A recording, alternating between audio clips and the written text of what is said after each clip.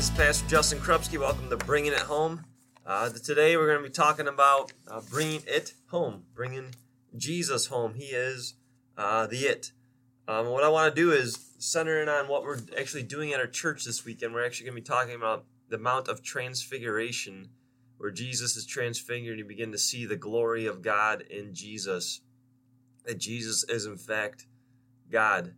And the disciples see this and they take account of it. And the cool thing, and that's what I want to get into today, is that when God the Father speaks in that moment to the disciples, when they hear his voice, as there's a cloud that envelops Jesus, Moses, and Elijah, as God the Father says, "This is my Son, with him I am well pleased. Listen to him." And so listen to him. I wonder, how are we doing with listening to him? How are we doing with bringing it home with us? As I was thinking about that, I was just thinking about listening to Jesus and thinking about the Sermon on the Mount. What I want to do is just read this with you, read some of it, and just consider possibly reading this with our kids. This is going to be the message paraphrase of the Sermon on the Mount from the Gospel of Matthew, chapters 5 through 7. And so it says, "When Jesus saw his ministry drawing huge crowds, he climbed a hillside. Those who were apprenticed to him, the committed, climbed with him. Arriving at a quiet place, he sat down and taught his climbing companions, and this is what he said. 'You're blessed when you're at the end of your rope. With less of you, there's more of God in his rule. You're blessed when you feel you've lost what is most dear to you. Only then can you be embraced by the one most dear to you. You're blessed when you're content with just who you are, no more, no less. That's the moment you find yourselves proud owners of everything that can't be bought. You're blessed when you've worked up a good appetite for God. His food and drink is the best meal you ever eat. You're blessed when you care. At the moment of being careful, you find yourselves cared for. You're blessed when you get your inside world, your mind and heart put right. Then you can see God in the outside world. You're blessed when you can show people how to cooperate instead of compete or fight. It's when you discover who you really are and your place in God's family. You're blessed when your commitment to God provokes persecution. The persecution drives you even deeper into God's kingdom. Let me tell you why you are here. You're here to be salt seasoned that brings out the God flavors of this earth. If you lose your saltiness, how will people taste godliness? You've lost your usefulness and will end up in the garbage. Here's another way to put it. You're here to be light, bringing out the God colors in the world. God is not a secret to be kept. We're going public with this, as public as a city on a hill. If I make you light bearers, you don't think I'm going to hide you under a bucket, do you? I'm putting you on a light stand. Now that I've put you here on a hilltop on a light stand, shine. Keep open house, be generous with your lives. By opening up to others, you'll prompt people to open up with God, this generous Father in heaven. Now don't suppose for a minute that I've come to demolish the scriptures, either God's law or the prophets. I'm not here to demolish, but to complete it. I'm going to put it all together, pull it together in a vast panorama.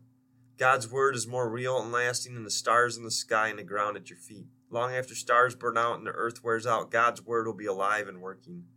Trivialize even the smallest item in God's word, and you will only have trivialized yourselves. But take it seriously, show the way for others, and you will find honor in the kingdom. You're familiar with the command to the ancients, do not murder. I'm telling you that anyone who is so much as angry with brother or sister is guilty of murder. Carelessly call a brother idiot, and you just might find yourselves hauled into court. Thoughtlessly yell stupid at a sister, and you are on the brink of hellfire. The simple moral fact is that words kill. And you know the next commandment pretty well too. Don't go to bed with someone outside of marriage. But don't think you're preserved your virtue simply by staying out of bed. Your heart can be corrupted by those lustly even looks, even quicker than your body. Those leering looks you think nobody notices, they also are corrupt. And don't say anything you don't mean. This counsel is embedded deep in our traditions. You only make things worse when you lay down a smokescreen of pious talk saying, I'll pray for you, and never doing it, or saying God be with you, not meaning it. You don't make your words true by embellishing them with religious lace. Making your speech sound more religious, it becomes less true. Just say yes and no. When you manipulate words to get your own way, you go wrong. Here's another old saying that deserves a second look. Eye for eye, tooth for tooth. Is that going to get us anywhere? Here's what I propose. Don't hit back at all. If someone strikes you, stand there and take it. If someone drags you into court and sues for the shirt off your back, gift wrap your best coat and make it a present. And if someone takes unfair advantage of you, use the occasion to practice a servant life. No more tit-for-tat stuff. Live generously. And you're familiar with the old written law, love your friend, and its unwritten companion, hate your enemy.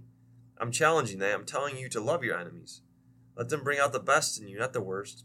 When someone gives you a hard time, respond with the energies of prayer. For then you are working out your true selves, your God-created selves. This is what God does. He gives his best, the sun to warm and the rain to nourish, to everyone regardless the good and bad, the nice and nasty. If all you do is love the lovable, do you expect a bonus? Anybody can do that. If you simply say hello to those who greet you, do you expect a medal? Any run-of-the-mill sinner does that. In a word, what I'm saying is grow up. Your kingdom subjects, now live like it. Live out your God-created identity. Live generously and graciously toward others, the way God lives towards you. Be especially careful when you're trying to be good so that you don't make a performance of it. It might be good theater, but the God who made you won't be applauding. When you do something for someone else, don't call attention to yourself. You've seen them in action, I'm sure. Play actors, I call them. Treating prayer meeting and street corners alike as a stage. Acting compassionate as long as someone is watching, playing to the crowds. They get applause, true, but that's all they get. When you help someone out, don't think about how it looks. Just do it quietly and unobtrusively. That is the way your God who conceived you in love, working behind the scenes, helps you out. And when you come before God, don't turn that into a theatrical production either. All these people making a regular show out of their prayers, hoping for stardom. Do you think God sits in the box seat? Here's what I want you to do. Find a quiet, secluded place so you won't be tempted to role play before God. Just be there as simply and honestly as you can manage. The focus will shift from you to God, and you'll begin to sense his grace.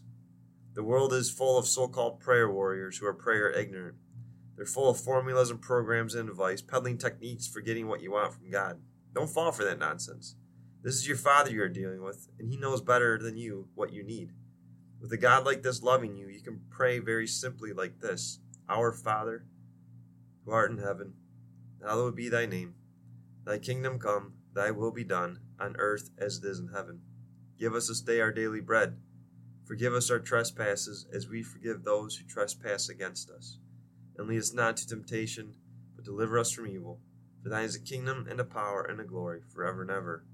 Amen. In prayer, Jesus says, there's a connection between what God does and what you do. You can't get forgiveness from God, for instance, without also forgiving others. If you refuse to do your part, you cut yourself off from God's part. And so Jesus keeps going and going and going. And parents, I want to encourage you to bring it home. Again, this is the Message paraphrase. My challenge for you and my challenges for myself this week is to actually open up the scriptures and read the Sermon on the Mount with my kids. Maybe I'll just get through half of it, maybe the whole thing. But there's so many deep truths. And the Sermon on the Mount is the greatest sermon ever preached. And again, God the Father, right, says, listen to my Son. And so may we listen to Jesus, and may we teach our children to listen to Jesus. May you bring it home this week. In Jesus' name, amen.